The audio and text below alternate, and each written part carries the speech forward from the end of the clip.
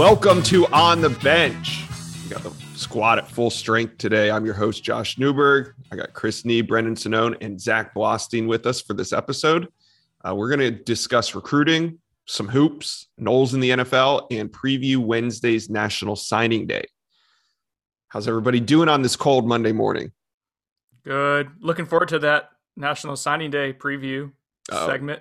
It could have been a pod by itself, Brendan, okay? Every second pod. Yo, you know what would have been really funny is if we started a pod on it and like this is a National Signing Day preview show and then played the music, ended it, and that was the show. That would be mean.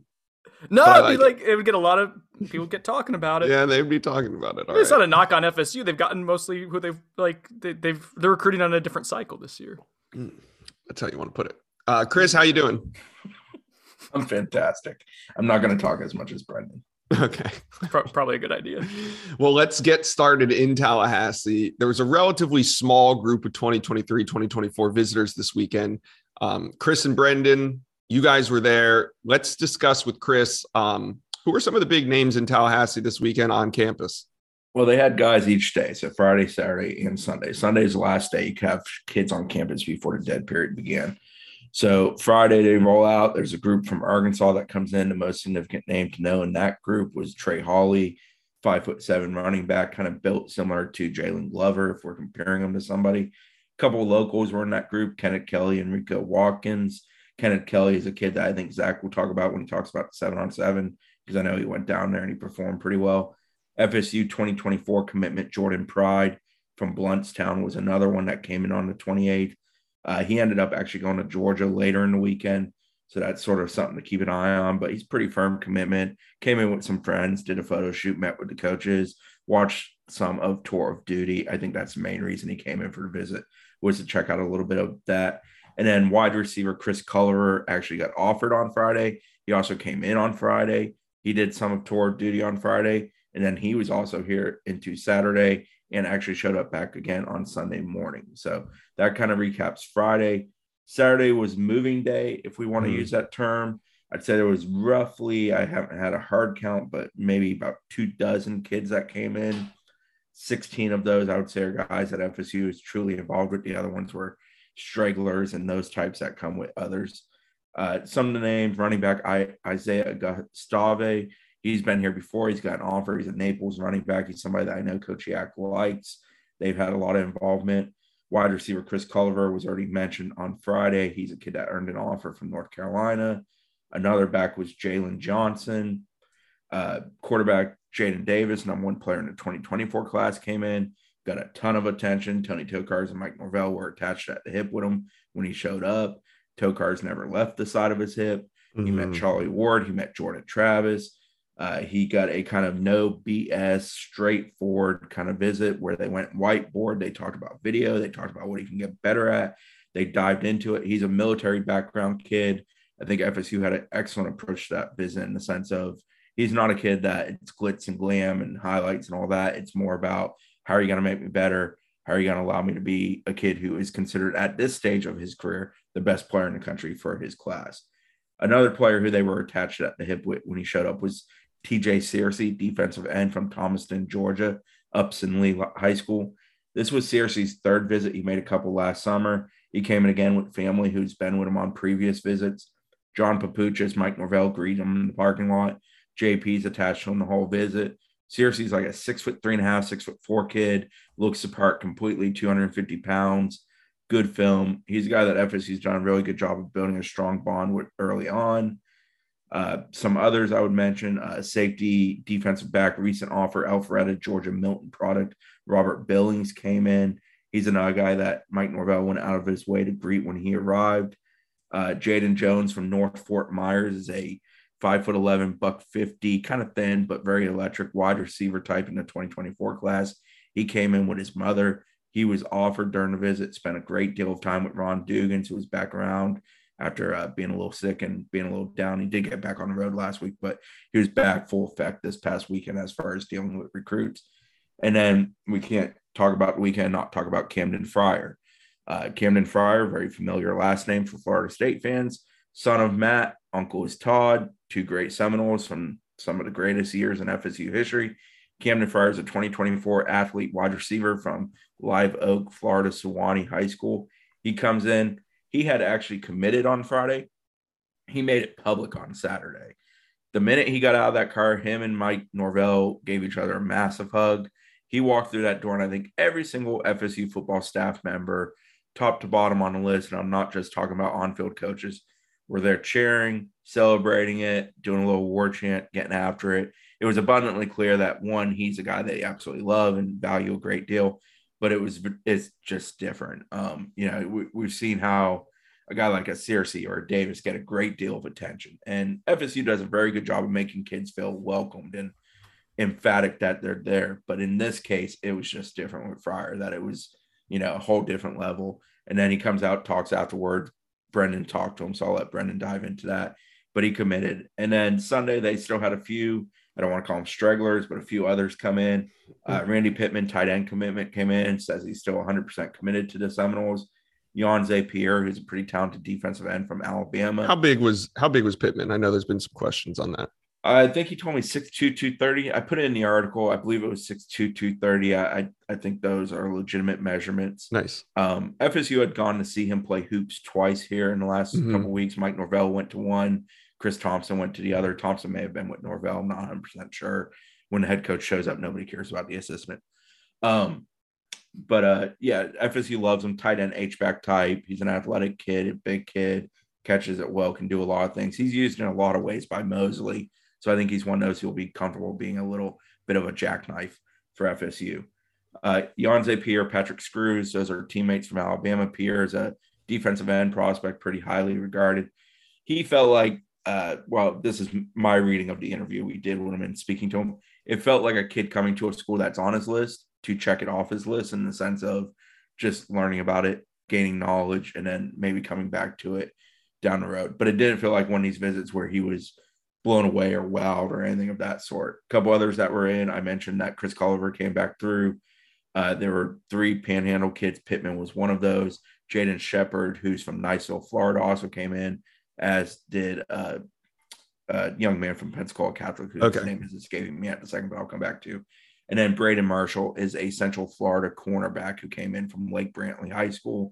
That's a school that Mike Norvell and the staff had made their way through in the last couple of weeks. He does not yet have an offer, but he's actually a very good-looking kid physically, the way he's put together, height, whatnot. The video is not bad. I think he's one of those they definitely want to evaluate, maybe even get up for like a camp or just watch in the spring. So that kind of walks you through Friday, Saturday, Sunday. All right. From now on, when we talk about 2023 visitors, I think there's 4 ways to categorize the visitors that come on campus each weekend.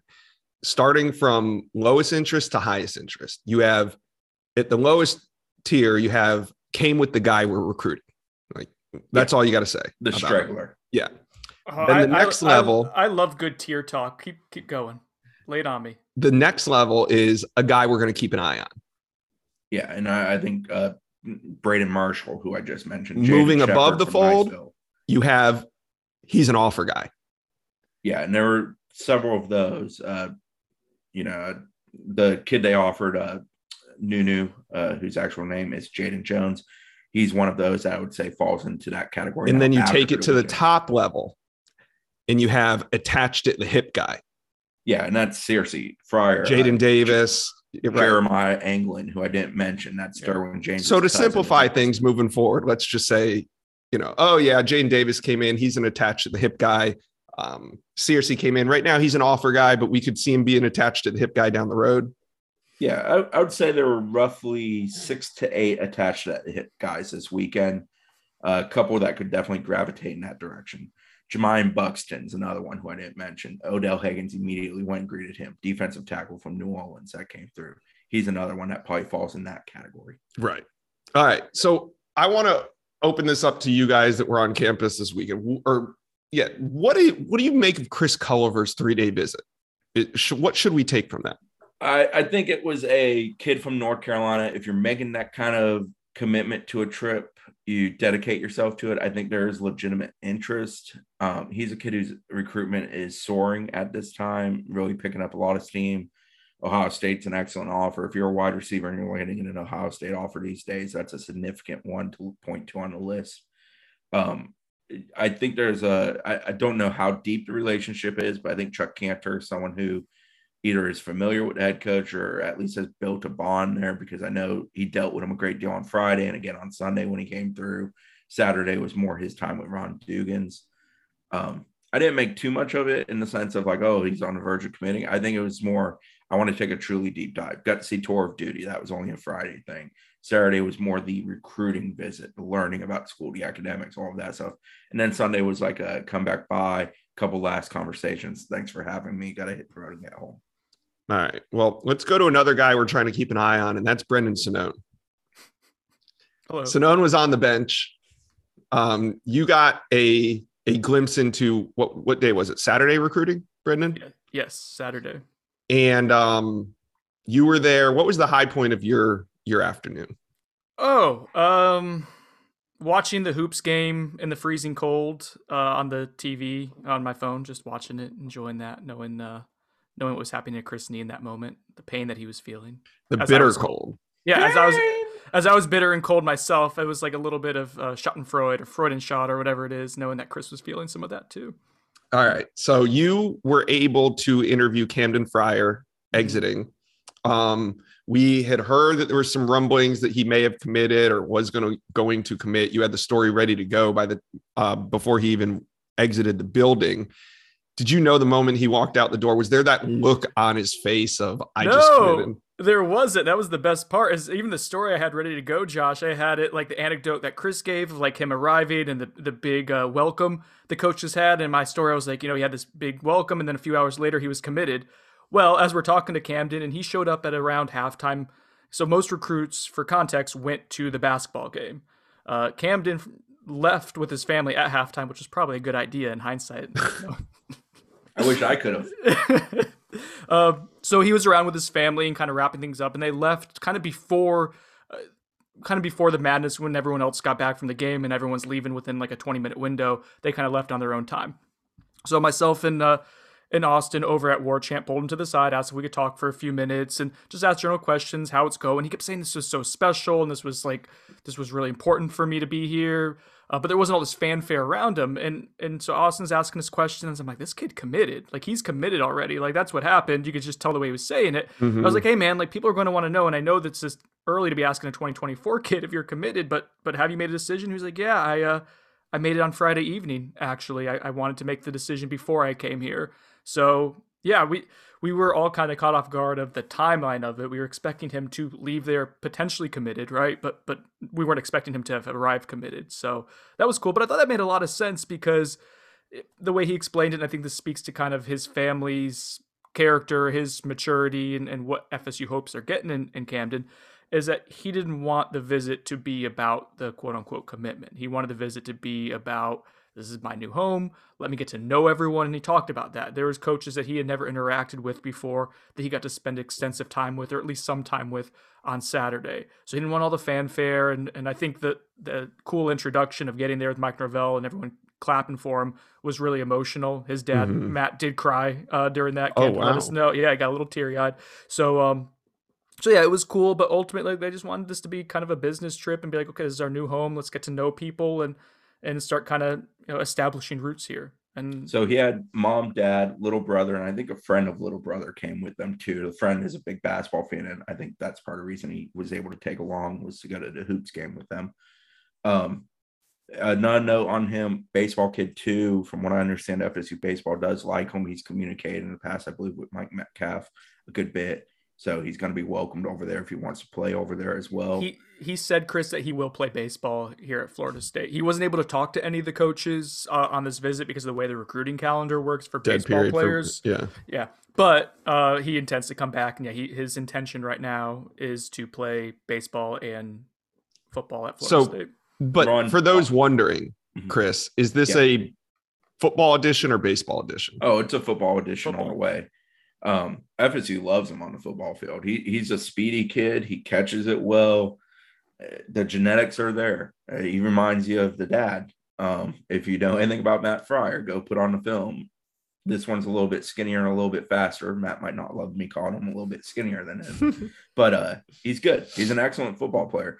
Talking to people at Sewanee in the past about him when FSU first got involved, first offered, they love the kid. I've never heard a bad word said about Camden Friar by anybody that coaches him, plays with him, has had him at like an event like an Army Combine, or I'm sorry, All-American Bowl Combine. I've never heard a bad word said about the kid. I think that in dealing with him a little bit and knowing that family and knowing their history, that's sort of the MO, that they're extremely well-rounded people. Religion's at the center of them. Very good athletes, love playing the game. And yeah, in Camden's case, I think the commitment can be credited a great deal to, obviously, Mike Norvell had a huge role in it, but Ron Dugans as well. That kid really likes Ron Dugans. Ron Dugans really likes him. Obviously, the family ties help with the Dugans relationship some, but Ron did an excellent job, and Brendan's going to chime in further on that. I would say that Ron Dugans really kind of won over the Friar family by visiting a baseball practice of Camden's. He said that, and Ron Dugans was the first coach to extend Camden an offer, which meant a lot, but then for him to continue following through and to actually go out and see him on the road and go to a baseball practice, not a football practice, but baseball, really stuck out to them. So yeah, it sounds like they have a really good relationship, and Camden's going to bring Ron Dugans some deer from some hunting trips, it sounds like. So they're really, really establishing a bond. Chris, does Dugans, I want to ask you, does Dugans often wear the 90s jacket with the spear on the elbows? That was pretty badass. Well, I mean, this weekend was, for Tallahassee standards, pretty horrendously cold. So some of the gear we got to see this weekend, including what this fashionista was wearing, you just don't see very often. But yeah, Ron was rocking the pretty solid leather jacket with the spears down the arm. I very much enjoyed that. I was taking in, Odell had the old school, almost sweaterish jacket thing going on. I was taking those in. I was enjoying them. Yeah. And then Mike always has FSU gear that you just can't find anywhere. Most personalized FSU gear in the world. Imagine if we could get them to donate some of that and we could auction it off on OTB. NIL, baby. Yeah, the Dugans jacket was badass. It had the old logo on the back. If Dugans wore that every single weekend, they would get a commitment from a wide receiver every visit. I'm confident. Right. Also, Ron Dugans, today is the last day of his contract. Let's see. We're pretty confident he'll be working tomorrow. Yeah, and for those asking about an announcement, I mean, it's not like Florida State has to make an announcement for him to show up tomorrow. He could show up tomorrow. There's no announcement, and they make an announcement in a week, on Wednesday, on Thursday. Yeah, they could make it in June for all. I mean, typically contracts are released to us in the off season. There's heightened focus for this cycle for obvious reasons, I think, because of the couple of the veteran coaches that are FSU guys having expiring contracts like at different times than others.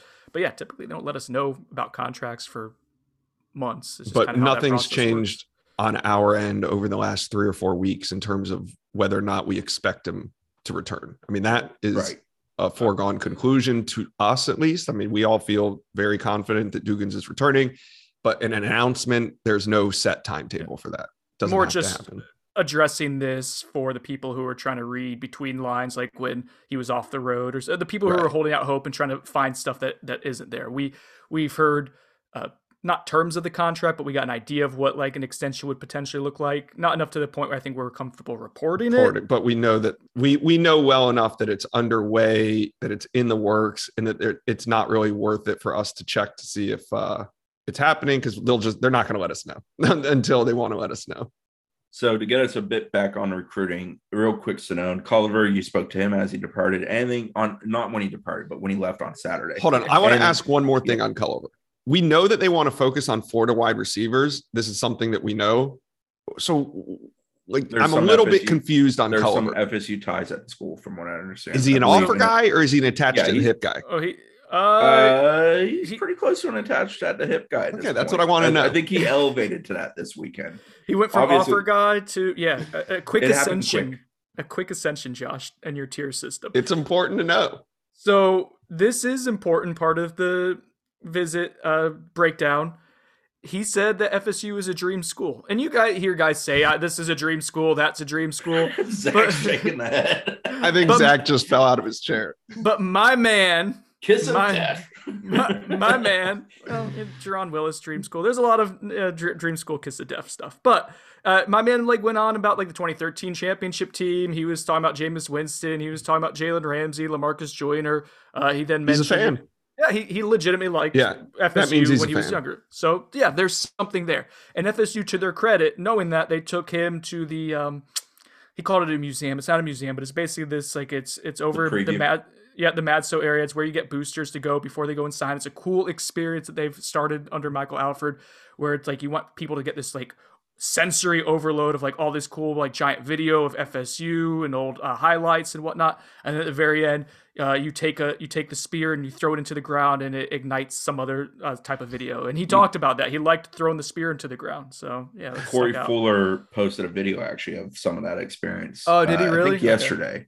So if you want to go check it out, you can see a little bit there. It doesn't give you the all intensive version of it, but it gives you a preview of the preview. So yeah, he did talk about Culliver talked about wanting to come back in the spring and wanting to set up an official visit. So take that for what it's worth. He seemed like he really enjoyed himself and that he really likes FSU. And he mentioned Dugans, he mentioned Norvell. He likes the staff as well. So yeah. Oh, So can a we couple talk other about Corey Fuller and Kevon Ratliff real Yeah, quick? we can later. Let's tuck that in. Let me wrap up All right. the weekend real quick, and we'll do that before we go to Zach with 7 on talk. So real quick on a few other guys. We talked about Culliver a great deal. We talked about Jaden Davis. They did a great job there. We talked about a little bit about Isaiah Augustave. Another running back I think is worth mentioning is Jalen Johnson. He got a great deal of attention from Yak. The running back room, and this is kind of a consistent theme, there's a lot of guys that are kind of similar that I think they like a good bit. Like this week, I think they like Trey Hawley. I think they like Jalen Johnson. I know they like Isaiah Augustave, but I couldn't tell you which one of those they love. But keep beating that drum a little louder, Chris. Top target. Like I have no idea. Yeah, Richard Young, is he realistic? No. I mean, Richard Young should be, but the realistic part is the issue there. Jemian Buxton, the New Orleans defensive tackle who came through, he's actually from Houma, Louisiana, but he has ties to some of the guys in the New Orleans area who came in as well.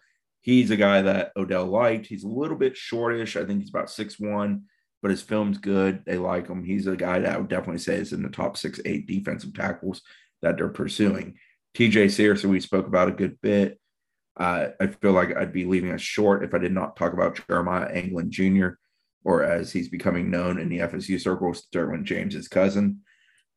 He loves FSU. They're clearly his number one school right now. He had talked about committing in August. I think it was August 10th on his birthday. It wouldn't shock me if he jumps ahead in the timeline and does it sooner than that. He definitely is extremely high on FSU. He liked meeting Coach Woodson, dealing with him a lot. How good is he? You know, I haven't sat down and watched this film, so I don't know. Is he a take for FSU right now? I think he is, yeah. Based on what we know. Yeah. The relationship with Odell is very strong there and very well established, in part because of Derwin and the trust that Derwin had for Odell when he was here. He viewed, for those who don't know, or I haven't published the article yet, but it will be up in a little while. Derwin viewed Odell as a father figure when he was at FSU. So he's passed that along to his cousin. It certainly holds weight. I think Mike Norvell and Marcus Woodson did an excellent job of furthering the bond of FSU with the young man. He's been to a lot of games, never as a recruit, but just as a fan, an alumni, family member type of thing. And he was attached to the hip territory for sure. Yes, definitely. No, I think he's wholeheartedly a take. He is one I need to sit down and actually watch the film on. I just haven't done that yet. Gotcha.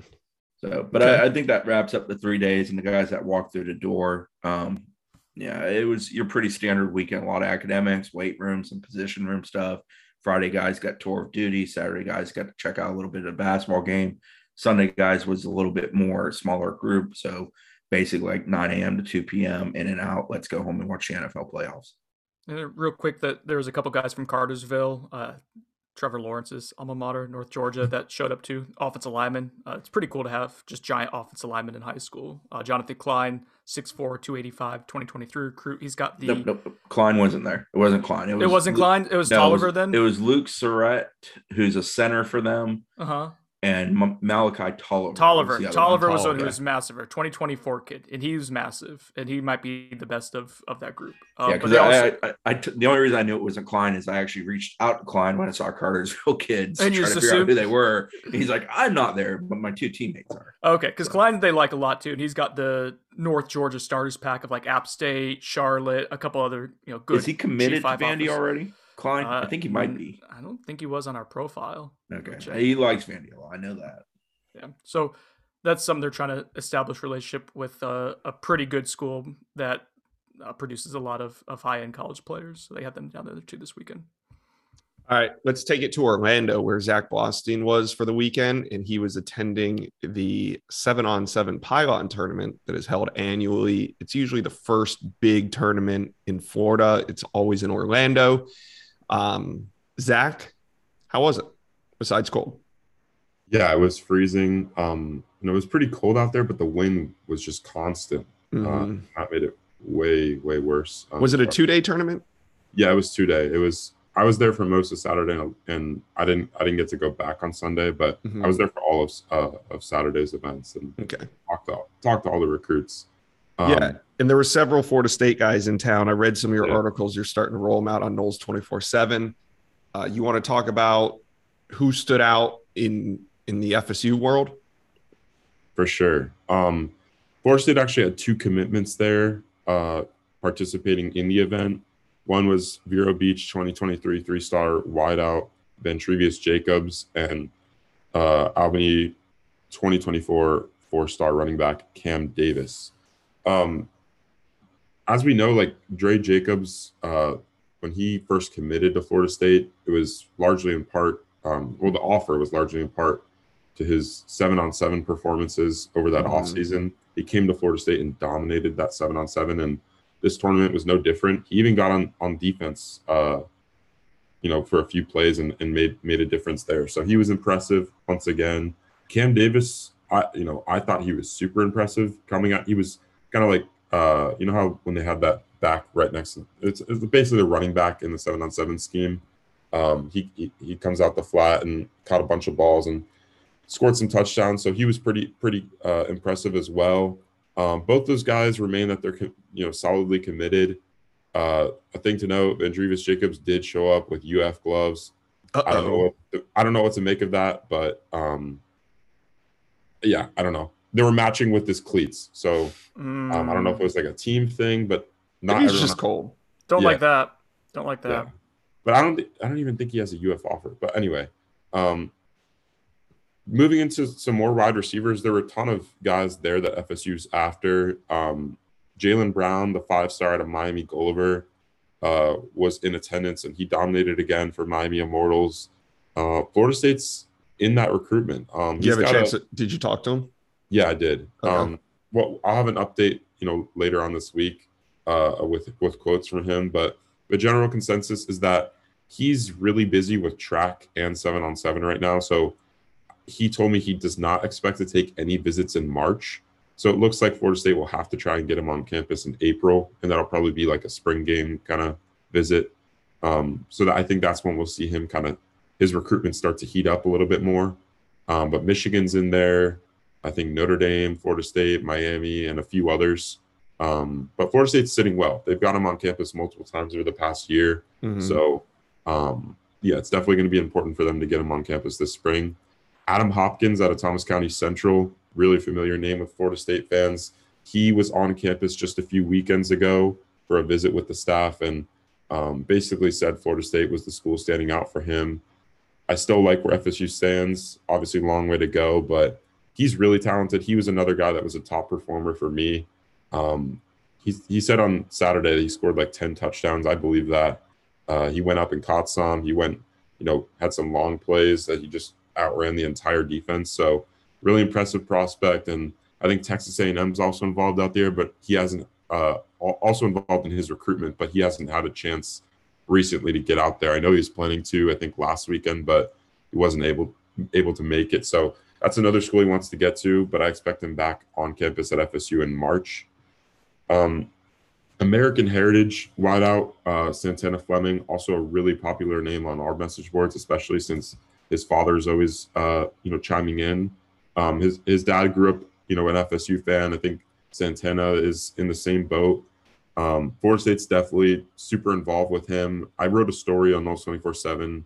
Actually dropped Saturday night because I thought it was pretty important. He locked in a visit with Florida State for March 5th, which is looking like it's going to be their most talented crop of visitors this offseason thus far.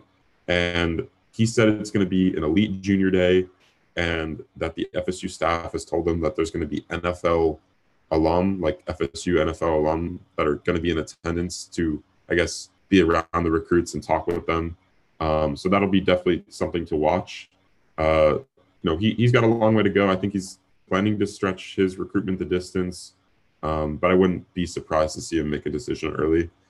And then the last guy I would note out of the receiver group that FSU is really involved with is Tallahassee Rickards wideout Keon Brown. Florida State was first to offer him a few weekends ago when he visited campus. I think it was, the first weekend, Chris, of January? I'm pretty sure it was. And who is that? I'm sorry. Keon Brown out of Rickards. Yeah, I believe it was first because I think he was at Louisville last weekend and then obviously at your event this weekend. Yeah, so he picked up an offer from Louisville. I'm pretty sure he also picked up a few others like Mississippi State, maybe in Charlotte, I think. So his recruitment started to pick up after FSU offered.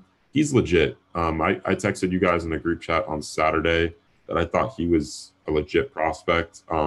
Super quick release off the line. He goes up and catches the ball. There's a clip, I think I retweeted it, of him just making the entire defense miss. So he's super shifty, and he's got legit size, like 6'1", 6'2". So I think he's a guy that FSU should really, target in this class. I was kind of, questioning, just because he had no offers and he's a local kid before that January visit, whether FSU should go all in on him. But after seeing him work in person, I think he's a guy they should definitely target and pursue. Another guy to note at the receiver position that is a long shot for Florida State, but did say he intends to visit, is American Heritage 5-star pass catcher Brandon Inniss. He said he's going to come for a visit to Tallahassee in March. I'm not expecting FSU to land him, but it never hurts to get a guy. You think it'll be the March 5 date? That's what it's sounding like. He didn't give a specific date, but I think that's the plan. That makes sense because his teammate Santana Fleming is also going to be up on that date, so that there could be like travel together. But yeah, he's an amazing wideout. I've been watching him ever since he was in 8th grade. He actually grew up an FSU fan. His dad's a huge FSU fan, but due to the just inconsistency on the field for FSU and the lack of production, it's just probably not going to work out there. But I think USC is pretty involved, and all the other big powers, Alabama, I think Oklahoma maybe, and Georgia. He's a former Oklahoma commit. Right. Speaking of a former commit, Cedric Baxter Jr., former FSU commit, he's really good. He was probably the top running back in attendance. He just looks like $1 million now. He says that FSU is still involved with him. He decommitted, if you guys remember, in April of 2021. I think it was like right after the spring game. He says he still has a really good relationship with running backs coach David Johnson. But there are a bunch of schools involved with Baxter, including Alabama, USC, who he says he's going to go visit that first week of March. And then Florida and Clemson are also two other schools that are in there. Like with all these guys, it's going to be important for FSU to get him back on campus in the coming months, especially when March opens up, because that's when. But what's your feel for the Cedric Baxter recruitment? We were just talking about the running back board, and we don't really know who's at the top of it. Is Cedric Baxter a guy that's at the top of it, would you say?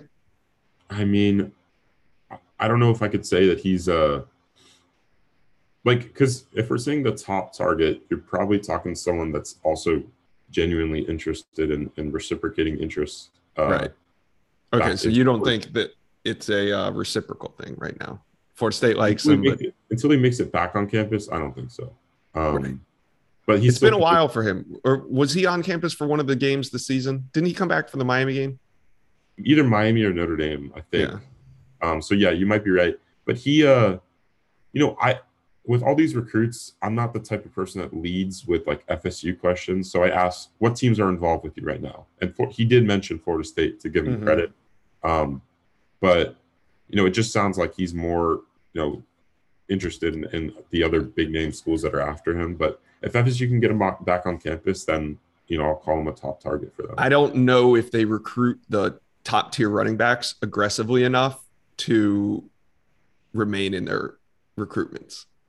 I agree. In the long haul, when we talk about this cycle wearing on from the spring to the summer, if they're having a hard time now getting in there and getting these guys on campus, like a Cedric Baxter, Richard Young, top tier backs, I think it's going to be kind of more of the same of what we've seen at running back recruiting with Florida State when it's all said and done.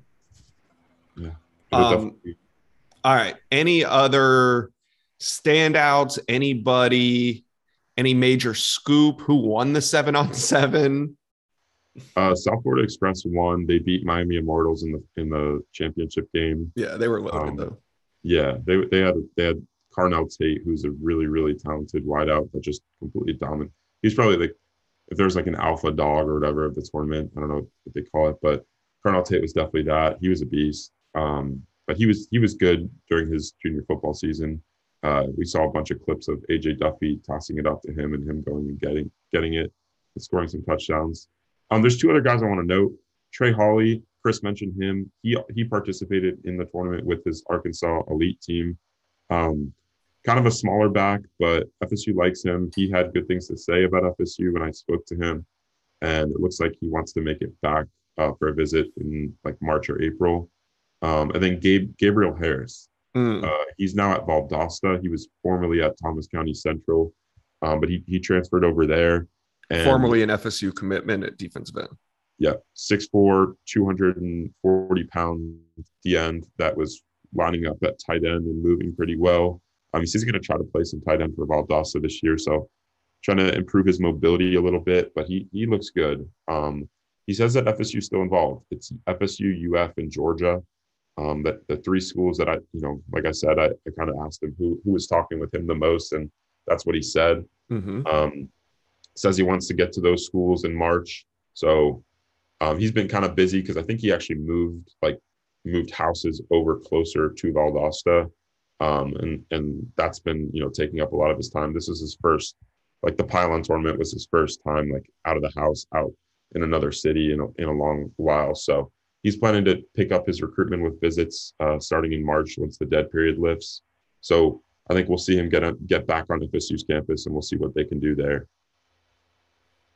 Hey, Zach, real quick, Cam Davis, how'd he do?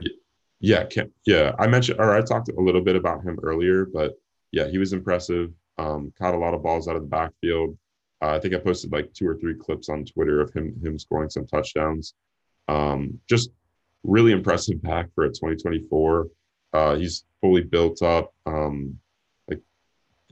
know our 247 guys are pretty impressed with him. Watching him, Andrew Ivins was out there, Gabby Urrutia, and a few others, and I think he impressed a lot of people. And he's already ranked like a 4-star in our 2024 early rankings on 24/7 Sports, a top 50 prospect. So yeah, I definitely see him living up to that billing. For clarity, nobody's a 5-star in 24 yet. For example, Jaden Davis is number 1 and he's a 4-star. So yeah, don't get ahead of yourselves, people. All right, thanks, Zach, for the coverage out of Orlando. Let's switch gears right now and go to FSU hoops. A week ago at this time, we were really excited. Florida State was coming off of a great stretch. Some road wins, some home wins, a little bit of everything, some optimism, some hope. But they kind of pooped their pants last week, Chris, against some mediocre ACC teams. And over the weekend, they lost to Virginia Tech at home. Was that the final nail in the coffin for this hoops team when it comes to postseason aspirations? It definitely does not help the cause. The 75-61 loss at Georgia was back on Wednesday was a tough one to swallow. It was an example of zone defense just puzzling this bunch, and they prepared for that. I think the most disappointing thing about this last week is that it felt like what you expected the two teams to do to you, Georgia Tech and Virginia Tech, is what they did to you. So you presume the scouting report explained that, which I have belief that it did for both of the games. And for whatever reason, FSU did not combat it, did not compete well against it. Georgia Tech's a bad loss, but it's a road loss. You can live with those. Then you come home and you lay an egg against Virginia Tech. It was a tight game with about 6 to 8 minutes left, about a 2-point game, and then VTech blew the doors off. The bigger issue is that Virginia Tech shot 18 for 25 from deep. In the history of mankind, no team should ever shoot 18 of 25 from deep against you. At some point, run through a guy. Change what you're doing. Change your approach. Make them uncomfortable. I thought FSU did a miserable job of adjusting against Virginia Tech. Virginia Tech adjusted against FSU and killed them. But it was aggravating. I've not left many home games at FSU in the last 5 years as aggravated as I was after the VTech loss, because you let two guys that are, had never done what they did on Saturday, but scoring career highs, just shoot the ever-loving lights out on you, and you allowed that team to come in your place and kind of thrash you, and you can't have that. And it's a bad loss. They were, I believe, 2-7 in the league coming into that game, so they're now 3-7. So FSU stacked up a heck of a lot of bad losses. South Carolina, those two, Syracuse is another one that's going to be on the docket there. That hurts them when they're trying to build that resume in a weak ACC. This isn't one of those years where the ACC is going to get 7-8 teams because it's the ACC and they deserve it. It's going to be more of a 3 or 4 bid league team, 3 or 4 team bid league. Is FSU dead and buried? No. There are still games left. They can still compete for the top 3 or 4 in the league. They can still enter that discussion, but they've made it a hell of a lot more difficult on themselves. I think I said on the basketball pod that I thought they would be a tournament team. I don't feel that way coming out of this past week. Those are 2 really bad losses. And beyond just the losses, you have Malik Osborne done for the season. That's your unquestioned leader and an excellent player on the court who fully understands the concepts of what they're trying to accomplish. So that's a massive loss in a lot of ways. And I don't think there's a guy who clearly steps into that void as a leader, which is an issue. I think they've got a bit of an identity crisis because of that, in fact. And then Naheem McLeod's going to play more, and McLeod scored a career high against VTech, and he's gotten better offensively around the rim, but defensively, he's an issue for FSU. FSU's obsessed with switching everything. Naheem McLeod can't switch everything. They're a bad defensive team when Naheem McLeod is in the game and they're switching everything. They're going to have to go away from it. It's going to have to be a change in identity. It's something they have to do. To Leonard Hamilton's credit, he mentioned that in the post game after VTech, that they're going to have to re-examine switching everything. But it's an issue. They've got some concerns. Now, footnote on VTech, they were without Raekwon Evans, bereavement. Caleb Mills played very little because of the tonsillitis that also plagued him against Georgia Tech. Caleb Mills is the kind of guy capable of putting 20 to 25 in the bucket on any given night. He definitely is a major difference maker. Plugging him back in should help them significantly. They shouldn't feel like they're grinding it out quite as much offensively as they are right now. But they got some issues, and they've got some things they got to figure out. And usually they transform and figure it out, and they have enough young guys that guys are allowed to step up. But they're going to need Matthew Cleveland to be more consistent. They're going to need Jalen Worley to take that next step, which I feel like I'm a broken record saying that at this point with Jalen Worley. There's things that have to happen for them to make a charge down the stretch and put themselves in position, because at this point they've put themselves somewhat behind the 8 ball. Yeah, and they've dug themselves a deep hole. We'll see if they can get out of it. What's up next for Hoops?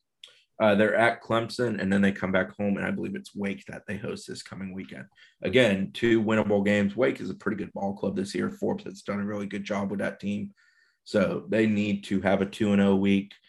I think a loss to Clemson would be another one that kind of sours the resume. Clemson can bother you. Clemson gave Duke all they could handle the other night. Duke ended up winning, but it was a competitive game for 75% of it. Okay, we want to talk a little bit about the Super Bowl as it pertains to Florida State. Yeah, 3 Seminoles in it. Auden Tate with the Bengals. Now, Auden hasn't played this postseason. He got reactivated in the sense of being designated for return before the playoffs, but he has not been reactivated onto the active roster.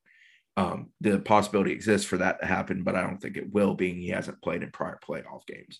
So Auden will be a spectator for the Bengals, but hey, you get a ring if you're part of the club, so good luck to him. And then the Rams obviously got Cam Akers, who, miraculously returned from the Achilles tear in about 5.5 months. Pretty unbelievable what he's done. He's been a key piece to their charge to the Super Bowl. And Jalen Ramsey, who, is Jalen Ramsey. And I think it's going to give us a hell of a great interview in the Super Bowl media opportunities prior to the game. So those are the 3 Seminoles in the Super Bowl.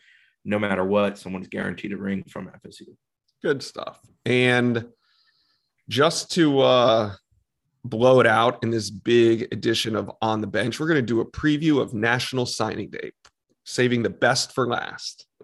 National Signing Day is going to come and go on Wednesday, and we don't expect Florida State to sign anyone new. They currently have 122 commitment in Antavius Woody out of Alabama.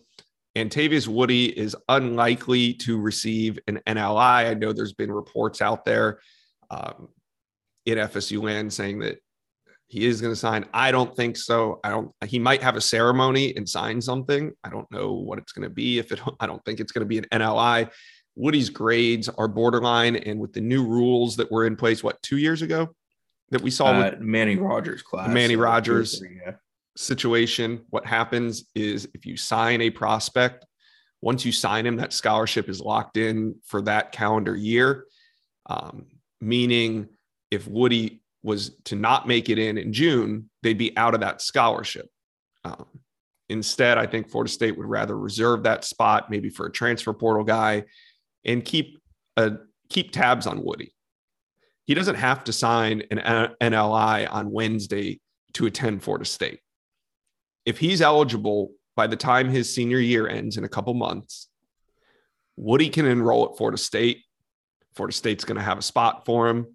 If everything goes as planned, Woody will be at Florida State. This isn't a scenario where if he doesn't sign with FSU, he might go to another school. This is either Antavius Woody is either coming to Florida State or he's going to JUCO. We're probably not going to know anything on Wednesday. Even if he signed an NLI on Wednesday, it doesn't mean that he's qualified. It has zero significance besides the fact that it locks in and holds a spot. But FSU is going to do that anyway for him. I just don't expect him to get an NLI on Wednesday. So it's still up in the air. It doesn't mean that he's not going to be in this class. It just means that he's not signing on Wednesday. Yeah, I asked about him yesterday, somebody that would know, and they made it abundantly clear they still love him as a football player. The person in the academics is a matter of just making sure they're doing the right thing by him. Does it make sense? Even if he makes it by the skin of his teeth into FSU, is FSU the right thing for him academically in the sense of the regiment of college?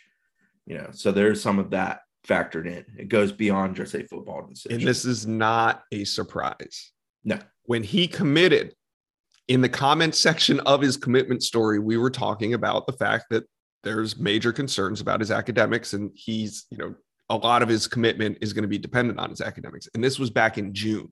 Yeah. So this was something that everybody was aware of. Florida State was aware of. One of the reasons why they entered the spring the fall with 6 or 7 offensive line commitments is because this was I won't say expected, but this was on their radar. Yeah. And Alex Atkins has been by to see him in January. They've had conversations. Mike Norvell has been involved in those conversations. There's nobody involved in this who is being surprised or ambushed at the last minute. This is kind of a thoroughly thought out thing. And as Josh mentioned, whether or not he signs on Wednesday is kind of, it doesn't matter in the grand scheme of it.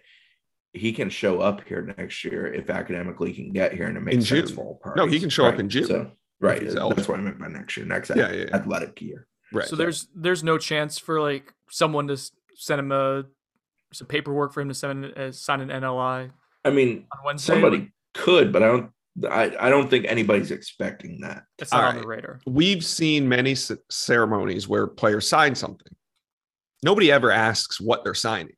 There's been times where players sign a housing aid sheet that looks official, and you don't question it. It's the kid's moment. It's a ceremony, but there's ways to still celebrate this without. So we can use a recent example: Dante Anderson signing ceremony with Daniel Lyons. Daniel Lyons has the FSU folder with the NLI, and it's clearly evident that that's what it is. Dante does not have said folder, and the paper is different. Mm-hmm. And they're both here. They're both enrolled. One is definitely on scholarship, and the other one, from everything we've been told, is a PWO who obviously has an opportunity at a scholarship down the line if it works out in the right way. Yeah. But I've been that's at how this signing works. ceremonies where this is done and they're up on the stage, and I've seen kids sign blank sheets of paper because nobody in the crowd can tell what they're signing. I've seen kids sign blank sheets of paper before. So it will be key to see if, let's say, he does sign something on Wednesday. Mm-hmm. What does the press release from FSU say? If we Correct. go back and look at the Destin Hill And here's one, the thing. Here's the he thing. never signed here's, an NLI. Here's the thing. I don't think we need to get into the weeds on this kind of stuff. Oh, I want to get Right. into the weeds. I know then. you do because you're a detail guy. I don't think that we need to, because none of it really matters. Do you want to sit here and expose a kid that, you know, had his moment and we are the ones to rain on his parade to say that it's not really his moment? Here's the thing. If he's academically eligible in June, he'll be here. He'll be at FSU. If he's not, he'll go to JUCO. What Josh is saying is when Fair he's point. moving in, we'll talk about it then, Right. which is where we're at with Destin Hill. We've I learned think our the lesson. stuff with Dante Anderson got ridiculous in terms You of people think? wanting to know and needing to know. I mean, just Oh chill my God. out. Let the kid have his moment. He's going to Florida State. Who cares? Just We leave it have alone. jumped the shark in the past. It feels like 6 months of people feeling like they need to know every single step. This and turn. minutia. I mean, if you think about when the game's actually being played, and if there's 88,000 people in Doak Campbell Stadium, how many people know about Dante Anderson's situation? How many people care about Antavius Woody? You're talking like 0.005%, but it's the questions that we get like 5 times a day. I feel like I'm partially responsible for this with the whole, walk on You are. fixation. Yeah. I warned you about that in the beginning. I hate you. That's the cold open. Cut it. That's it. All right. Anything else we want to talk about? That's our signing day wrap up. That's the Sunday. Schedule drops tonight, Yep. 7 p.m. announcement. Me and Brendan, I don't think Josh will be joining us for this I one. might. He might. Okay. It's close to his bedtime. Yeah, that's the gonna- only thing. Shoot straight on the schedule and have a little discussion, probably 20, 30 minutes on YouTube and as a pod. So we'll be around for that right after it drops around 7 p.m. Yep, we'll try to do it live and give our legit rapid review on it. Chris will have to post the schedule story first, but once that happens, we'll be live and have some fun and talk about it and put in predictions for the season that's like 6 months away that you guys will hold us to. And if we're off by a game, you'll say we massively overrated or underrated this team and misled you. So I'm gonna look forward to subpart that. F it. Uh-oh. It's an inside joke. Like maybe 10 people are getting that right now. That's a good one, Chris. And no, real Those are my quick people. before we go, FSU did announce on Friday the addition of a couple support staff, off-field guys, Corey Fuller and Kewan Ratliff. Let's see. The titles for each of them: Fuller will be the Director of Football Relations, and Ratliff will be the Assistant Director of High School Relations. For those of you who obviously know Corey Fuller, he is a Florida State alum, was a really good player here in the early 90s, was a longtime NFL defensive back, I think for about a decade or so, Minnesota Vikings, a couple other teams. And he's been a fixture here for in the Big Bend Panhandle area for high school football the last several years. So, and also coached at FAMU. So someone who has a lot of experience in this region. And then Kewan Ratliff, a former UF player. I do like that FSU didn't mention Florida Gators in the press release there, I don't think. But he is a former UF player, was most recently on UF staff. And really the tie for him is his 7-on-7 Central Florida area ties. So bringing two guys in with strong ties to different regions in the state. They were both around this weekend. Saw them both. In fact, Kewan was talking to the young man from Lake Brantley on Sunday when he came in the building. I'm sure there's some ties there with the Orlando area. So yeah, they're hard at work. It's funny you bring up Vikings for Corey Fuller. I always think of him as a Cleveland Brown. I don't know why that is, but I do. Interesting. All right. That should be it for the day. Any other final thoughts, or can we get out of here? We'll see you Do guys you want later. to talk about the GM role? Do you Or think just Chris gonna really let it hates go? me? No, Oh, I don't hate you. Deep down he does, but not on the surface. He already said he hates me. Yeah, let's talk about the GM role. The GM role, I don't think that they're in a rush to fill that spot right now or make that decision. From what I gathered over the weekend, I still think they're talking to some people. I think that it'll be done this spring, but I don't have the feeling that a hiring is imminent. Interesting. So the name that popped up on the message board this weekend, and I believe there's some smoke here. I'm not sure what the role capacity, but it's Derek. I'm going to say his name. Derek Ure, I believe it is, from Oregon State. He's the director of player personnel. There's been a lot of Twitter activity for him that would indicate FSU, so that's where that smoke is coming from. I do believe that he is someone who is on the move from Oregon State. Now, where he ends up landing, if it is Florida State, we don't have that. We would report it if we knew that for sure at this point, but it is a name to keep an eye on. Okay, good. So we'll follow up on that. We'll continue to watch those developments. Brendan Sonnone. Wait, Chris is waving his hand. Chris is waving his hand. I'm just waving by. Oh, okay. I thought you wanted something. Sorry. Bye. Bye, Chris.